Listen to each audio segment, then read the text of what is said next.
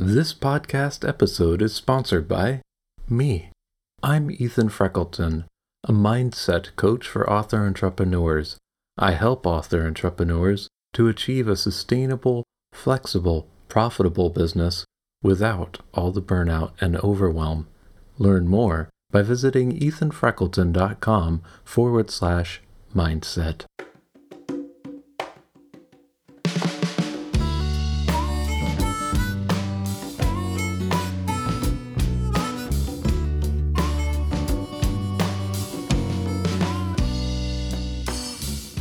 Hello, and welcome to the Fearless Storyteller podcast. I'm your host, Ethan Freckleton. Have you ever noticed how fear stops us from creating and sharing our best work? Join the Fearless Storyteller as we explore the heart and soul of writing stories, songs, and scripts that sell with the people who write them.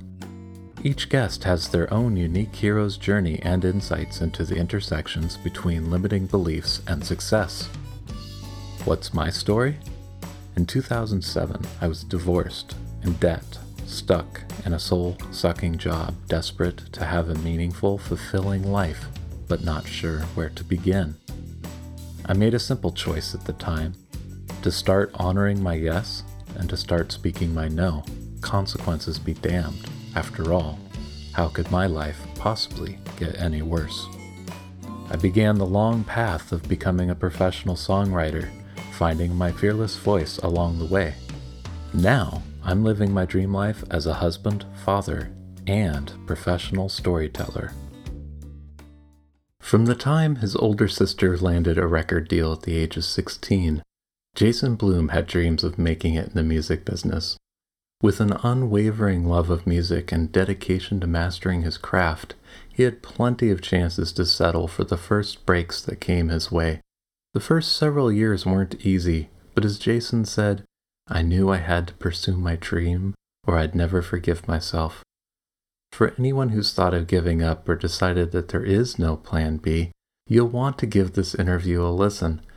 Jason offers us a behind-the-scenes recounting of his journey in pursuit of his dream job, writing chart-topping hit singles. Jason Blume, welcome to the Fearless Storyteller. Well, thank you, Ethan. It's good to be here. Yeah, well, I bet it's really good to be here from where you're at. Yes, life is tough, but I am enduring life on Kauai, where it is just heaven because we have very few tourists or almost no tourists, which means no traffic and empty beaches and one of the lowest infection rates in the country. So it's a wonderful place to be stuck. But it's a little weird for me because this is the longest I have been in one place without traveling in at least 25 years. Yeah. And I'm surprised that I like it, by the way.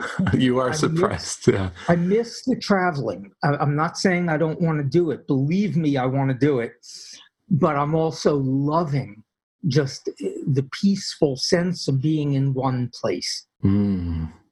Yeah. Something to write about.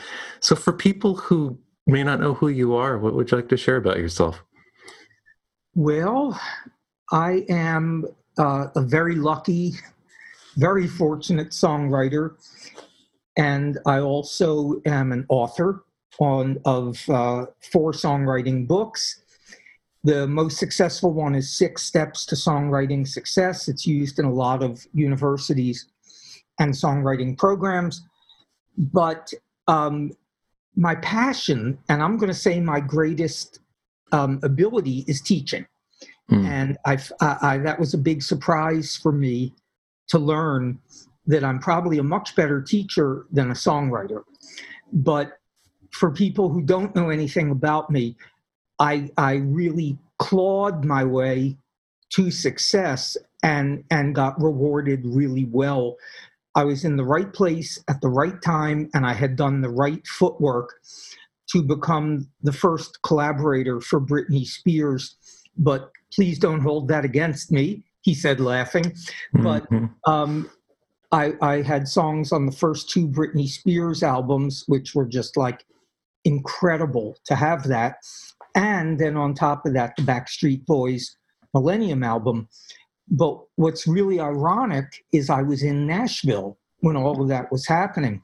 I had spent 13 years banging my head against the wall in Los Angeles trying to get songwriting success. And it's just really ironic that my first breakthrough was, while I lived in Los Angeles, was a Nashville country song. And then my next really big break, the Oak Ridge Boys recorded one of my songs, and it was a single. And this was at a time where they were like as big as it could get. And that opened up opportunities to me that I had dreamed about, that I had worked for so many years. So I wound up signing a staff writing deal in Nashville, and I had a lot of success with country artists. I had a top 5 single. I had a lot of other singles and lots of cuts. But truthfully, it's the Britney Spears and the Backstreet Boys that changed my life. That paid for my condo on Kauai. I'll put it that way. Yeah. I calculated at one point that I would have needed 25 Reba McEntire cuts to equal the income from one Backstreet Boys. I feel like this would work really well as like a visual illustration to illustrate the music industry at the time. So but you know what? I would like to be uplifting and inspiring, but the truth of the matter is that train has left the station. There are no more sales like that anymore in the world, because I got on just at the cusp, really just at the end, before digital took over. Yeah. So now you don't have anybody selling 25 million albums. Not Adele, not Justin Bieber, not anybody, not Taylor Swift. So I was really, really lucky, in addition to having, waited a long time and worked very, very hard for that success. Today, I tell people that if you're going to have really big success in the songwriting business, you're going to have to write hit singles. You can't earn money on album sales, not life-changing money. Yeah. Or almost never.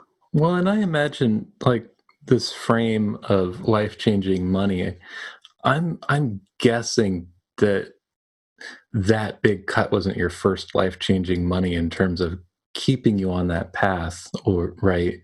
Like you mentioned being very fortunate, but it sounds like you were driven and tenacious. And I'm curious, like, why you decided songwriting was like the thing that you were going to hang yourself on, right? Like, yeah, I grew up in a very musical household. My sister, who happens to be 6 years, 6 months, 6 days older than me, had a major record deal when she was 16. So by the time I was 9.5 years old, I already was like immersing in the pop music world. My sister was having rehearsals. She was in a trio, and she was having rehearsals in our basement. And, and they were listening to demos. And it's like I got this introduction to music, to pop music, really early. But I also grew up with my father playing mandolin literally every day of my life. Every night, my father would sit and play the mandolin, and he couldn't read music, but he had an incredible ear, and he could just play anything by ear, and he would weave together these beautiful medleys and just would come up with these segues. I mean, he was writing music without realizing it. And probably, I don't know, maybe by the time I was about 12, I started writing songs, and I started playing my father's mandolin. And it was as if I had already had a lifetime of lessons. It was weird. I picked it up and I knew how to play from having, I guess, watched and listened to him from the time I was an infant, probably. So I started writing songs at 12, and I was also a singer. So I was playing, by the time I was, say, 16 or 17, I was playing in coffee houses, and my idols were people like Cat Stevens, James Taylor, Joni Mitchell, who I worship, Leonard Cohen. Those were the people I was really drawn to. And I was playing a lot of their music, but I was writing also. And I went to college to become a psychologist. But Yeah. perfect for the crazy music business. And I got my degree in psychology, but I wound up taking more music classes and got more music credits than I even did in psychology. And I was studying composing and music theory and all of this stuff that frankly never stuck. I just don't have that in my brain. Yes, I learned it, and a week later I couldn't have told you about it. So, I can relate to that and foreign languages.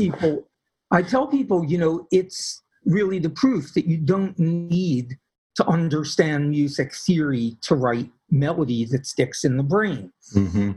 So when I graduated, I got a job in a psychiatric hospital. At least I think I was working there. But they did let me go home at night, so I guess I was working there. And I was playing gigs. I was a strolling mandolinist. And then I would also go up on a platform with a guitar, and I would serenade the people who were dining in this restaurant. And I knew at that point in time I had to pursue my dream, which was to be a songwriter and or a singer-songwriter. And I decided I've got to do it or I will never forgive myself. And I quit my job, packed up my car, took my $400 that was my total savings, and drove to Los Angeles to be a superstar in 1 year. That's how long I knew it would take. And I would have a Mercedes in my driveway at the end of a year. And the ironic thing is it didn't even take 2 weeks to have a Mercedes in my driveway, because I seriously got a job that included taking rich people's Mercedes to the car wash. And sometimes I would stop at home and pick something up. So I had a Mercedes in my driveway, all right. And I took every class that there was. I had no idea how much I didn't know about songwriting. When I took my first class right after moving to Los Angeles, I honestly did not know that the title was supposed to be in the song. If I wrote a song because I was sitting out on my balcony and looking at the moon, I might title that song In the Moonlight. Well, it had nothing to do with the moon or the moonlight. I had no clue. I didn't know that songs had structures. And when I learned that you're supposed to use verses and choruses and bridges, well, I just thought that was horrible, that they were going to squash my creativity, try and put it in a box. And that just seemed like the absolute antithesis of being the creative artist that I wanted to be. And it took a while for me to grasp that the structure was nothing more than a box to deliver the song. Just like if I wanted to give someone coffee, I would pour it in a cup so they could receive it. I wouldn't just pour it in their hand. Yeah. And using song structures, I realized did not water down the message or the emotion of my song. It simply delivered it. So now, did I become successful in a year? Well, not exactly. I moved into a room in Hollywood. And the thing is, you have to realize, I came from Philadelphia, where there was no doubt if you were in a ghetto, if you were in a really dangerous area, you knew it. It didn't look like that where I moved in Hollywood. It looked really nice. But as I was moving into my room, and I say a room because that's what I rented, no bathroom, no kitchen, just a room.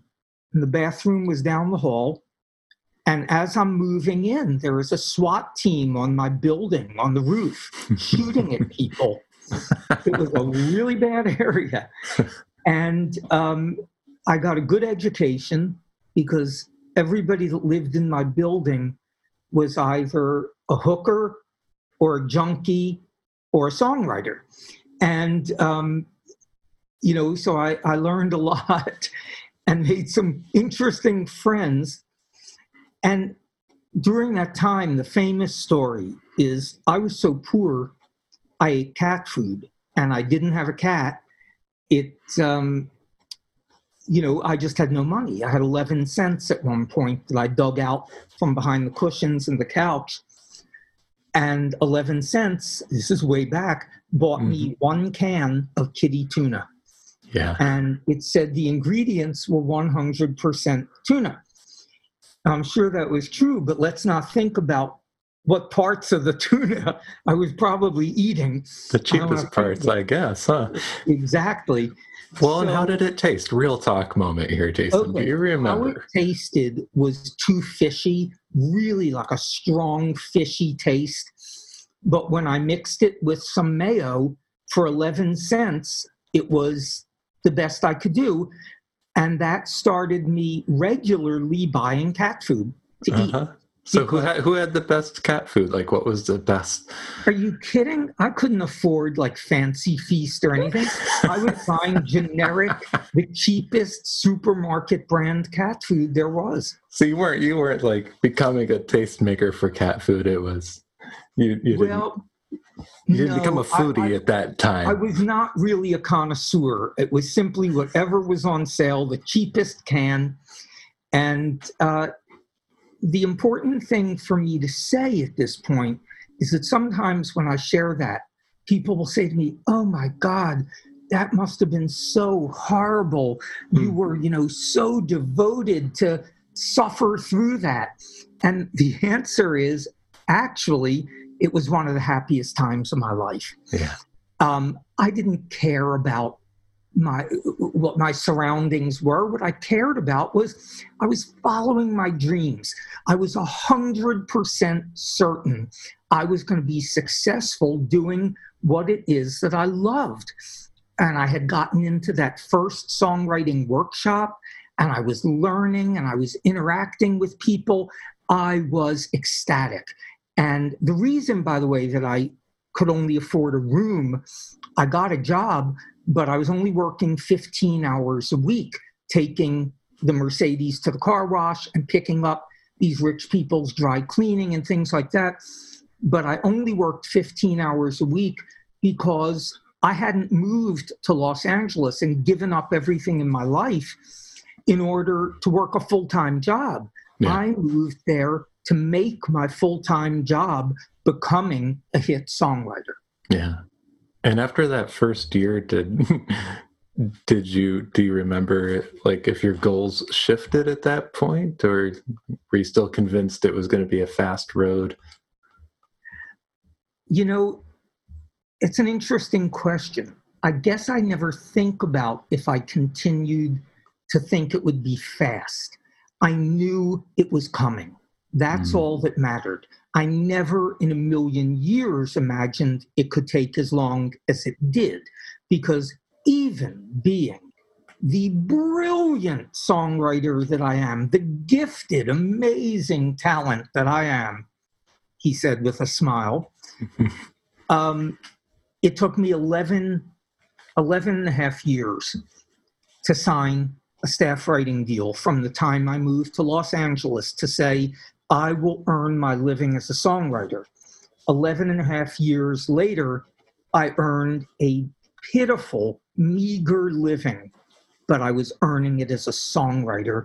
And oh my God, it was just the happiest, it was like I had climbed Mount Everest. Yeah. And sure. I was just ecstatic. But I don't know if this is just some quirk of my personality, or if I was just too dumb or ignorant to accept that it was quote unquote an impossible dream. Mm-hmm. But I can tell you that even during the worst frustrating times, even during the worst rejections of my music, I never doubted that I would be successful. Mm-hmm. It's just, a lot of times I hear people talk about manifesting success. And I don't know a lot of people who have been successful doing that. I'm not poo-pooing it, because if it works, go for it. But that's not something I ever did or needed to do. It was simply within me. I knew I am going to be successful, period, the end. At one point, I remember my father, who 100 times begged me to give up this nonsense.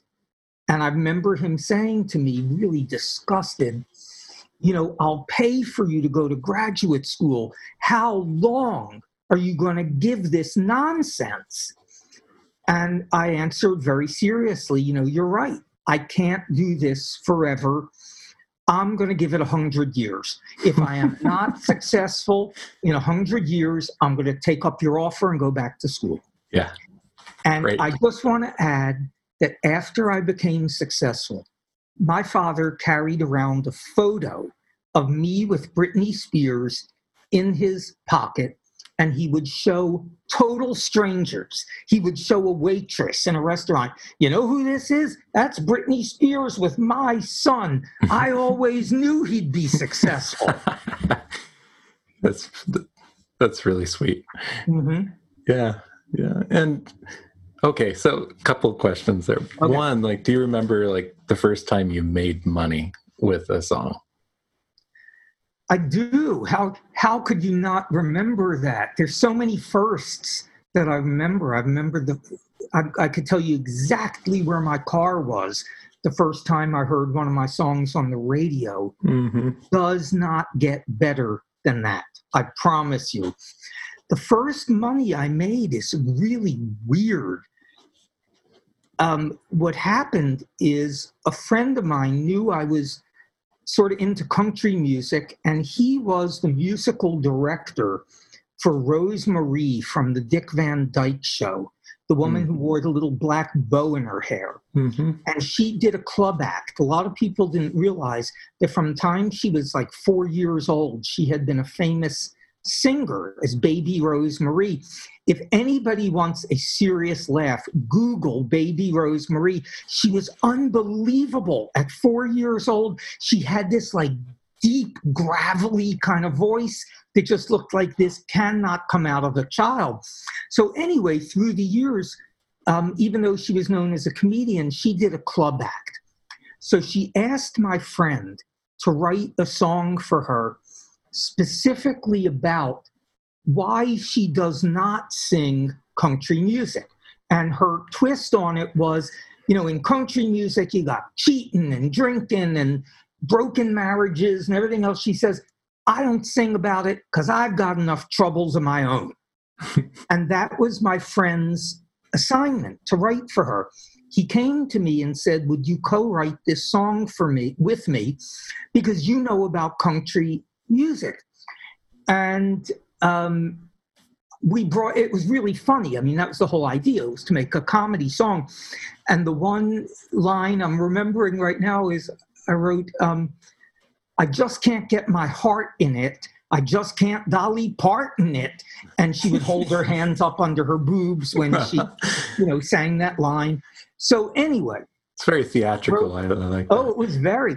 So, and she wore a big blonde wig during part of the song. Perfect. So anyway, she was rehearsing the song with my friend when Entertainment Tonight showed up at her house to do a retrospective on the Dick Van Dyke Show. And they heard her rehearsing as they were waiting to come in. And they said, well, that sounds really great. Can we just film a little piece of that? So I wound up having my song as part of her segment on Entertainment Tonight. And then they used more of it over the credits as they rolled. And this was at a time when Entertainment Tonight was on at 4 p.m. and I think 11 p.m. So I wound up having 2 uses twice. Now we're up to 4 uses. And then they included the segment in Entertainment This Week on Saturday, like the highlights. Wow. And suddenly I went from never earning a cent from my music to some stupid comedy song earning me $10,000 in royalties. And that was just, wow, you really can make money doing this. I like this. Yeah, I bet you did. That's where the first money came from. And I'll tell you a really funny story about the second money. Yeah. Back then, the original TV show Fame would give a whole lot of writers assignments to write a song that would work with the coming week's script. And a friend of mine was on the list of writers who got these assignments. And we wrote together a lot. And week after week after week, we would submit a song and they would really like it and it would not get used. And then I would watch the show and the song that got used would invariably sound nothing like what they had asked us to write. Mm-hmm. And it was just so confounding to realize that they don't really know what they want. They'll know it when they hear it. So after about a year of doing this, I finally got a song on the show. And it was like, oh my God, this is big. And I got invited to the filming, and it was so exciting.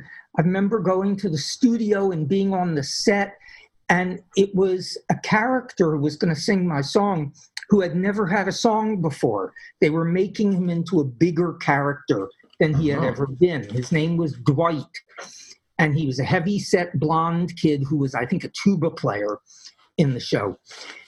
And now I'm like so excited. The scene is filming, and I'm hearing this lush, orchestrated arrangement of the intro of my song.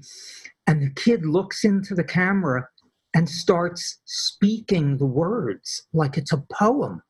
And out of my mouth, I blurted, "Stop, wait a minute. It had a melody." And the director looked at me and said, "Not when he sang it." So, at one point, he had to lip sync spoken word. They had already pre-recorded his speaking the song when they realized he couldn't sing. And after about 10 takes, they were horrible. They screamed at this kid, "You get it right this next time or we'll shoot the scene over your shoulder." And I took out a couple of the expletives that they also said. And I was so scared, thinking, oh my God, this is my biggest shot and I'm going to lose it because this kid can't do this. Uh-huh. And I made a lot of money off of that. It ran for decades, in reruns and all over the world. And, but what I wanted was a hit record. I didn't want a song on television. That was awesome, but I wanted a hit record. And that took a lot longer. That was 11 years. Yeah. So, okay, we'll get to that. But so these first 2 uses that made you money, significant money, right? Like, so when you got that $10,000 royalty, you got that song placement, like, mm-hmm. Did you upgrade from the cat food and did you treat yourself to a meal? Okay. My dream during that period of time, and seriously, you and your listeners are going to think I'm joking, but I'm not. My dream, my vision of success was to be able to go to McDonald's around the corner and order anything I wanted. Just order, a Happy Meal and a shake and whatever I wanted and not worry about what it cost. And you have to realize that in addition to the cat food, my food budget at that point cost more I spent, let me say, here's what I'd say if I could speak. Okay. A McDonald's Happy Meal cost more than my food budget for a week. I learned how to eat cheap. I learned how to buy day-old bread, out-of-date hot dogs, and eggs, and cat food.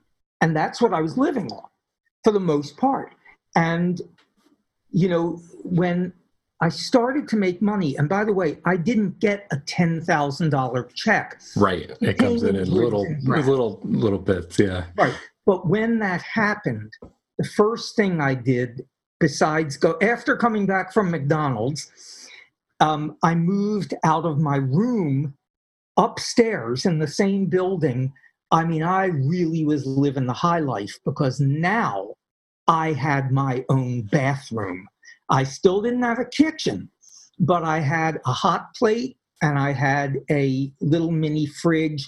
So I was, I'd moved to Beverly Hills as far as I was concerned. And I was happy. These were great times. But in time, I decided, I want more. I want to not see. Life was very stressful being that poor, even though I was happy, because the least little expense became a crisis. Yeah. When I got a flat tire, that was like, oh my God, I can't afford to get my tire fixed. And I decided it was time to make more money than that. So I signed up for temp agencies. And I could go a long time on this, but I don't want to. I'm going to basically cut to the chase and tell you that I didn't see. I think one of the things I just intuitively do is I try to not leave things to chance if there's something that I can control. There's so much we can't control.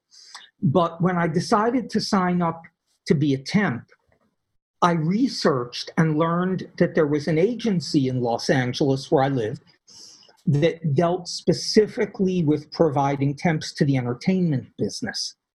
And I thought, wow, that could be a foot in the door. If I have to work more hours, at least I'm going to make some connections, maybe learn about the business. Yeah. So it didn't work out great initially. I wound up like filing for some television station and things like that. But then I got a temp assignment that really opened up some doors for me.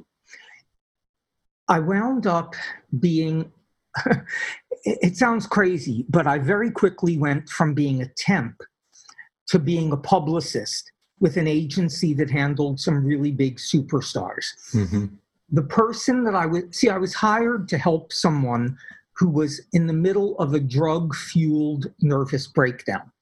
And that's why she couldn't do her work. And it turned out that she started calling me at home at night and was paying me under the table to do like all her work. Mm-hmm. And I found that I was good at it. And I just sort of knew how to do a lot of it. I can't tell you why. And at some point, the bosses shipped her off to rehab and said to me, "We're not stupid. We know you've been doing all her work, so now you have her job." So at 23, I was thrust into a world of just interacting with some of the biggest superstars in Hollywood. And it was horrible. I was making money. I was now living in a beautiful place, and I was miserable because that job was consuming me. And there was no more time or energy to be a songwriter. During that time, they pulled strings. And one of their clients, who I will not mention, but somebody who was a superstar, recorded one of my songs. And it was like bait to keep me in the job. Uh-huh. The song wound up not getting released. I didn't make any money from it. But I did have my name in lights with the name of the song at Times Square on that giant moving billboard. And after about 2 years, I walked away. Yeah. And I said, this is not the life that I want. I did not move to Los Angeles to support other people being a star, and I'm not going to be happy. And I went from that to being a receptionist in a film company. And the deal was, they had told me when they hired me, if you are wanting to be something else, a singer, a songwriter, an actor, it would behoove you to not tell me that, because the bosses would like me to not hire somebody who is going to quit as soon as they get some other thing. Yeah. So I said, okay, that's fair, thank you. And I became the receptionist. And 10 hours a day, 4 days a week, I literally, this was my life. Good morning, Churchill Films. Can you hold, please? I'll be right with you. Good morning, Churchill Films. Can you hold, please? He'll be right with you. If you can hold, I'm sorry, he'll be just another moment. I'll be right with you. And I literally did that 10 hours a day. Oh my gosh.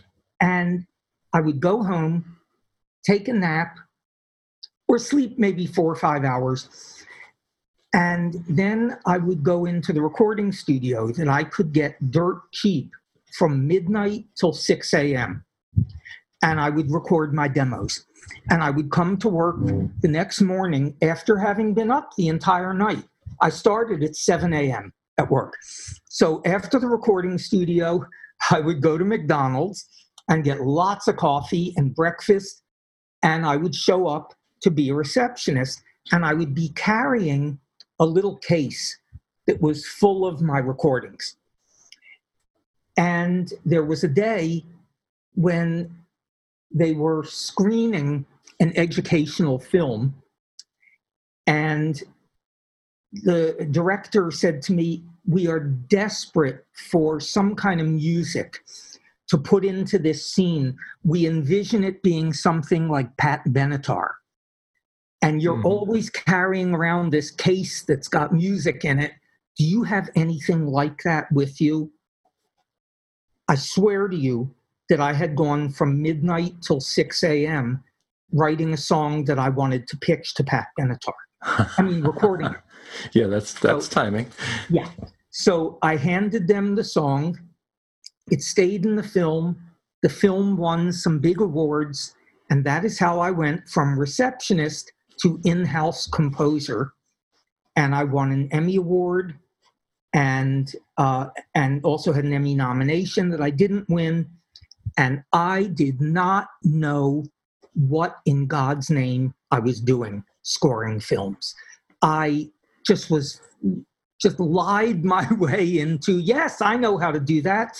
I studied it in college and blah, blah, blah, and they gave me a shot. And it was just, in a sense, it was exciting and fun. I was seeing my songs on television and writing not only the score, I was writing songs for the films. I was singing some of them. Yeah. But it wasn't what I wanted. And I knew in my heart I was not good at it. So after winning an Emmy Award, wait a second, I've got to share one aspect of something that is so crazy. Please, crazy. Bring me back to where I was about I've got what I did after winning the award, if I forget. Yes. When I won the Emmy, I was actually working as a temp for the Olympics, and my department was very tiny. We were press accreditation, issuing badges and things for press people from around the world. So the whole department was my boss, me, and one other guy. So we really bonded. We spent a whole summer, just the three of us would always have lunch together. And this other temp just was like the quirkiest, most arrogant guy. I mean, I liked him totally, but he was like, I'm going to be so big. Just wait and see how big I'm going to be. I was like, well, what are you going to do? Well, I'm going to be a big writer or director or producer or anything. And he was in the film program at UCLA. Mm-hmm. That temp who worked with me went on to write a little movie called Lethal Weapon. And he became the highest paid screenwriter in the history of Hollywood. So there we were both temping, making minimum wage, and I wind up with the success that I wound up with, and he winds up being one of the richest people in Hollywood. So the point is, dreams can really come true. Yeah. So back to our regularly scheduled story. I knew in my heart that I didn't know what the hell I was doing with film scoring. And I decided to get into the film scoring program at UCLA and learn what I was doing. I'm going to tell you, I learned two things. I learned that I was probably the least talented person in the entire class, even though I was the only one that had ever scored TV shows or movies. And I learned that I hated it and I did not want to do it. I want to write pop songs. I want to write country songs. I want hit songs, not movie scores. And I stopped doing it. The next, You've had a couple invitations to stop and be comfortable with the money and hold on to that at that point. right. And if I had wanted that, I could have stayed in Philadelphia, gotten a doctorate in psychology, and lived a nice, comfortable life. And it was never going to work for me. Yeah. I knew in my heart I had to give it 100%. There was no plan B. Every time I accidentally fell into a plan B, when I recognized how deeply I was in, I climbed my way out. So, well, I just want to pause on that for a sec and acknowledge that, right? Because I think that's a hang up for a lot of us, whether we're aspiring or mid-career in whatever we're doing with storytelling or writing. Looking back on it, maybe if you can, like how did you stay that true to your North Star? Like, what is it? Like, because a lot of people, I don't think they would maybe give up, right? At least on what their dream was. Yeah. And I'm sure you've seen that. Hundreds of times. Yeah. And so, what did you offer yourself that people can offer themselves?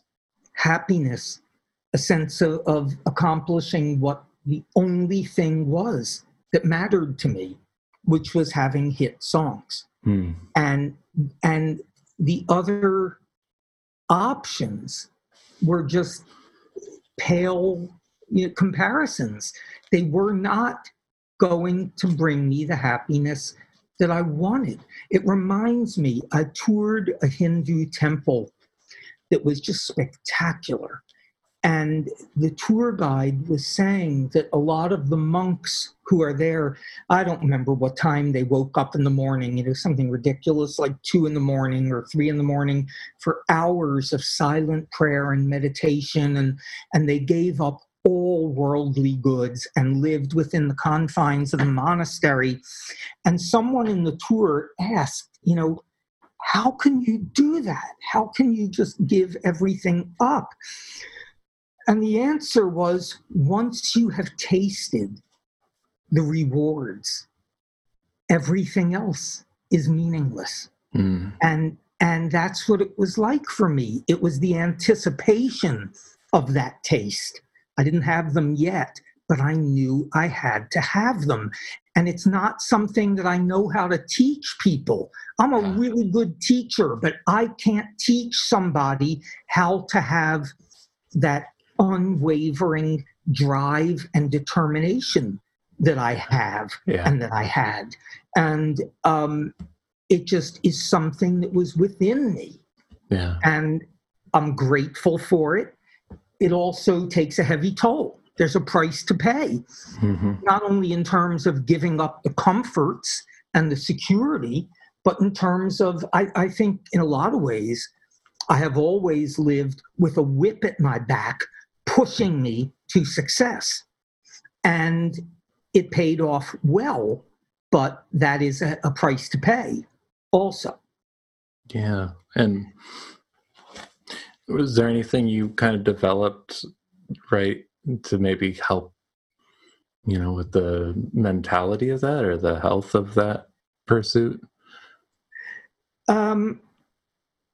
I think I did everything that I knew how to do to support my pursuit, to lead me toward it being successful, meaning I took every songwriting class that I could get my hands on, and living in Los Angeles, that was a lot of songwriting classes. Mm-hmm. So I was committed to getting feedback and honing my craft and not settling until I was going to be, super successful. And, so really, I think I took every action I could take to move the journey along. But I think the sense of being willing to be in that journey for as long as it would take was simply something, I don't know if I'd say innate in me, but something that definitely is within me. The reason I say I don't know if it was innate, maybe it was in response to things from my early childhood. I don't think it matters. What I know is that it's not something I could teach or give someone. Yeah. I remember working with co-writing with somebody in LA who was the most talented person I had ever worked with. He had had maybe one or two cuts, and of course I had had none at this time. And oh my God, he was so talented, just amazing. I was in awe of his ability. And after a year or two from that period, I learned that he had taken a job as an accountant at Universal Studios. And it was like, no, that wasn't selling out. That's what was right for him. Yeah. He wasn't going to be comfortable with a life of insecurity and question marks. Yeah. Now, I don't want to forget to tell you about my next temp job. Okay, let's bring it. Okay. I got a temp job, and remember, this is not just pure coincidence. I had signed with an agency that provided temps exclusively for the entertainment business. Well, they sent me to RCA Records, and this was beyond a dream come true. I mean, oh my God, I'm going to be paid to be inside the doors at RCA Records. That was the good part. The bad part was they sent me to the country music promotion department. And I thought that this was probably a punishment for something I had done in a former life, because at that point in time, I thought country music was pure garbage. I thought country music was just an oxymoron. You couldn't even call it music. It was such trash. Cheating, drinking, 3 chords. But at least I was inside RCA Records. Well, my first hour on the job, my job was to stuff envelopes with a vinyl 45 single that was the debut by a brand new artist named The Judds. And we listened to that Judds album like 8 hours a day. People were trying to decide what the next singles would be and things like that. So that album played nonstop, and it changed my life because I thought it was one of the best things I had ever heard in my entire life. And it was everything. It was the songs. Oh my God, the songs. And the harmonies and Winona's vocals and the productions. I had no idea that could be country music. To me, that was like Linda Ronstadt. And I fell in love with it. And I decided I would write a song for the Judds. And I did. I wrote a song, and now I was starting to make some contacts because I was working at RCA Records and meeting people. So I had an opportunity to play my hit song for the Judds for a music publisher. And he said to me, this is really good. There's only 4 things wrong with the song. I thought, that's not that bad. He said, you know what's wrong? the words, the music, the verses, and the chorus. He said, otherwise, you got a really great song here. He said, actually, after he laughed, he said, what you've got is a great idea for a country song. Now you have to write it. To make a long story short, I rewrote the song 7 times, and along the way brought in a collaborator, Brian Cumming. And after the 7th rewrite, that publisher got the song recorded in 1 day. And it became, he shipped it by FedEx to his Nashville office. And that opened up everything for me. Mm-hmm. I now had a song on Billboard's country charts.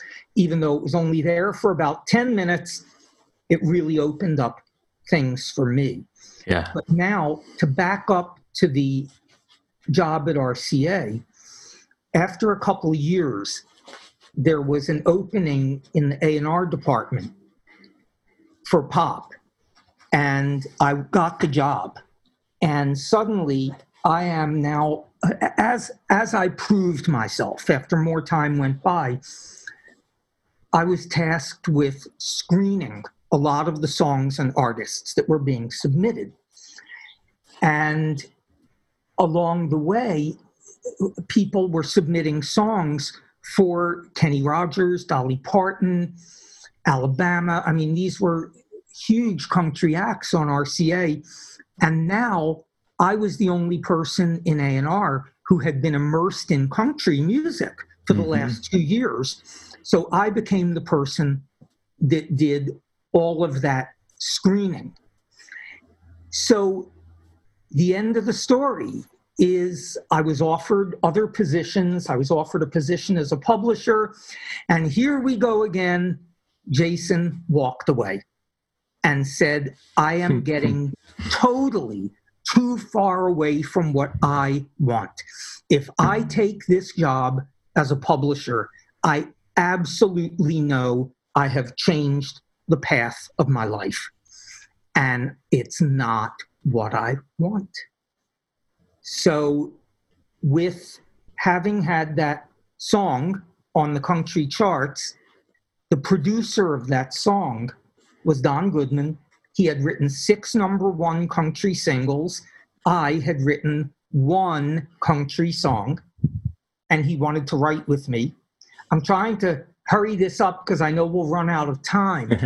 Yeah, you can keep going as long as you want to. This is a good story. Yeah. So I maxed out my credit card to go to Nashville to write with Don Goodman.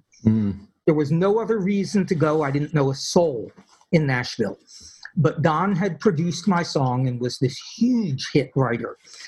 I, as always, and still to this day, I don't like to leave things purely to chance. I want to walk into a writing session with a killer idea, with some notes that I've already made in case I've got a headache or I'm brain dead that day.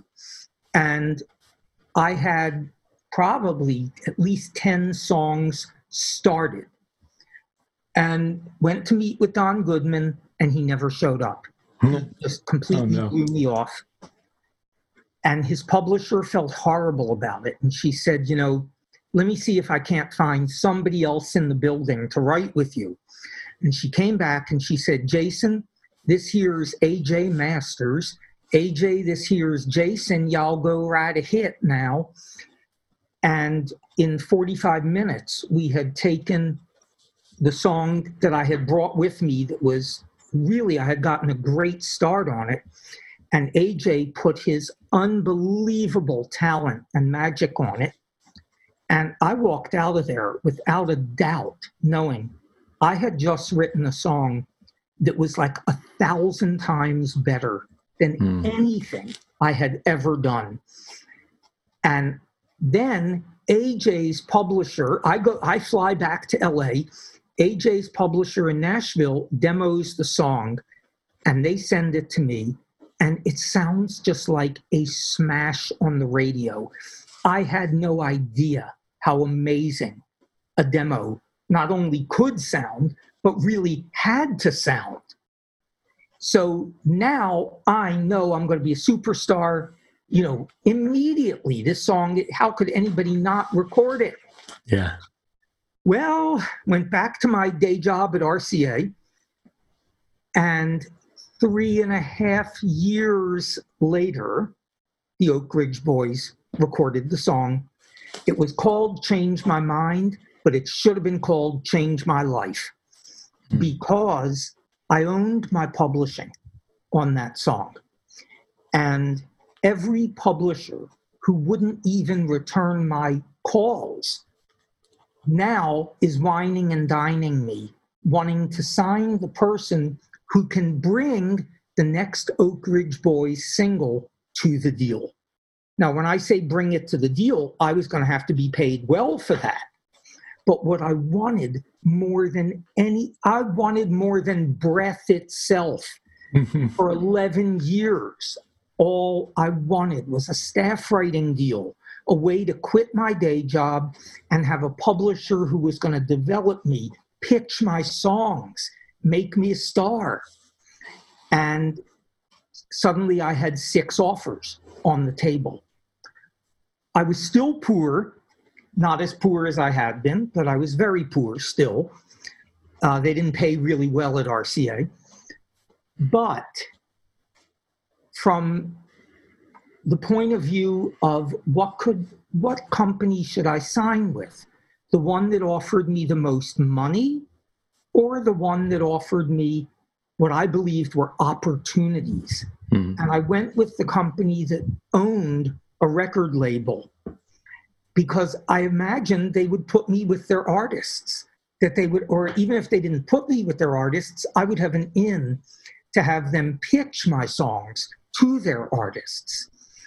And that's the company I went with. I took $5,000 a year less than I could have gotten. And this is a long time ago. I mean, I could have, that $5,000 a year probably was the equivalent, I don't know what, it was a huge amount of money to me. And that was the best decision of my entire life, because that company, years later, signed some unknown acts named Britney Spears and the Backstreet Boys. And the rest is history. The rest is history. Yes. Yeah. So that's my story of how did I get from there to wherever I got. From there to here. So, thank you for that. Oh, you're welcome. Yeah. And so you're still teaching? Teaching, it's hard to even explain this. It is so much part of my identity. The very first time I took a songwriting class in Los Angeles, the teacher walked up to the podium, and I'll never forget it. I was on the front row. I looked at her, and I thought, that's what I want to be when I grow up. I want enough success as a songwriter so that I can be the teacher. And this will sound almost unbelievable, but when I got the Backstreet Boys cut, it's very easy to do some math and figure out with the mechanical royalty rate times if they sell 20 or 25 million albums, how much money I'm going to see. And I swear to you that my first thought was, this will give me a level of credibility as a writer so that I can teach at the highest levels. And that's what mattered to me. And it's who I am. I am more alive when I'm teaching than any other time in my life. Wow, that's a big statement, even compared to the writing, which I'm sure is a thrill, right? The writing can be a thrill, but it's work at this point. I would love to tell you, this is a confession, I would love to tell you that I write from joy, that it pours out of me. And I don't write that much these days. But when I do, it's very difficult, if not impossible, to separate the business and to separate okay, am I going to get this cut? Do I have this chorus hooky enough in order to make this act bump a song that they wrote. And so I don't find the pure joy from writing, but it's a deep, deep satisfaction that is a different thing from joy. Yeah. Yeah. That makes a lot of sense to me. Mm-hmm. And so what do you mean, you don't have to write songs now and you don't have to probably do much, but like, so what do you do to keep that sense of ongoing like satisfaction? Funny you would ask that. Um, I really consciously put songwriting on a back burner. Actually, what happened is the publisher that I was signed with for 12 years, I made a lot of money for them. They made a lot of money for me. I could have stayed there the rest of my life, seriously, because I was completely recouped. I wasn't needing advances. I could have just stayed there. But they got sold. They got sold in the blink of an eye. It didn't exist anymore. And I made a decision that there was a book that I wanted to write, not about the music business, and that the only way I could do that would be to not do another staff writing deal. That if I were beholden to a company where my job was to crank out money-making hits, I couldn't put the effort into the book that I wanted to write. Yeah. So that's what I'm doing. I'm writing that book. Wow. And it is taking infinitely longer than I ever imagined it could take. Trust me, it takes a lot longer to write a book than a song. Oh, I know, Jason. And it takes a lot longer to rewrite a book 6 times than it takes to rewrite a song 6 times. And that's most of my focus. I still teach. My BMI workshops now during the period of COVID are now online. If anybody wants to know about them, go to jasonblume.com, JASONBLUME.com, and click on BMI workshops. They're open to anybody. And of course, the real draw to the workshops is I choose songs that I forward to up to 10 publishers, actually up to 12 publishers, depending on the genres. And I will say that at my last workshop, I got somebody signed a contract with a publisher who I sent their song to, and it was the first publishing contract he's ever signed. And there is nothing like that for a teacher. It's That's just so cool. Yeah. unbelievable. So I still teach. I still write magazine articles for 2 of BMI's magazines, but I feel like primarily my full-time job is writing this book. That's so cool. Yeah, in my audience, I talk to screenwriters and authors and songwriters, and so I think authors will appreciate hearing that little tidbit. And yeah. But I think I'm a person who always has to have a project. I always have to have a mission, a goal that I'm obsessed with, and that's the one. So fantastic. Is it fiction, memoir, or? It's memoir, but not what people would expect. It covers a period from when I am 16 years old until I'm 21, and it's tough to summarize, but the bottom line is I learned my father's secret when I was 16, and his secret was that he was so severely agoraphobic, he had not walked 1 block from the house in more than 30 years. And the following year, he made an unfortunate decision and killed my mother. Wow. So we were not close, to put it mildly. Yeah. But I was getting a degree in psychology very early. I had skipped ahead in school. So I was 17, I was in college, and I learned that there was a new treatment for phobias. And I became my father's therapist when I was 17. And the end of the story is that my father and I not only healed our relationship, but we traveled to 9 countries together, and he became one of the top agoraphobia therapists in the world. Wow. And that's my book. That's amazing. Yeah. Yeah. Wow. So it's one thing to have a great story, and it's another thing to tell it in an amazing bestseller kind of way. And I'm having to learn. It's a big difference from writing how to be a songwriter. Yeah. Yeah. And I imagine there's a power to story, especially when it's rooted in something real, right? And I don't hope know. so.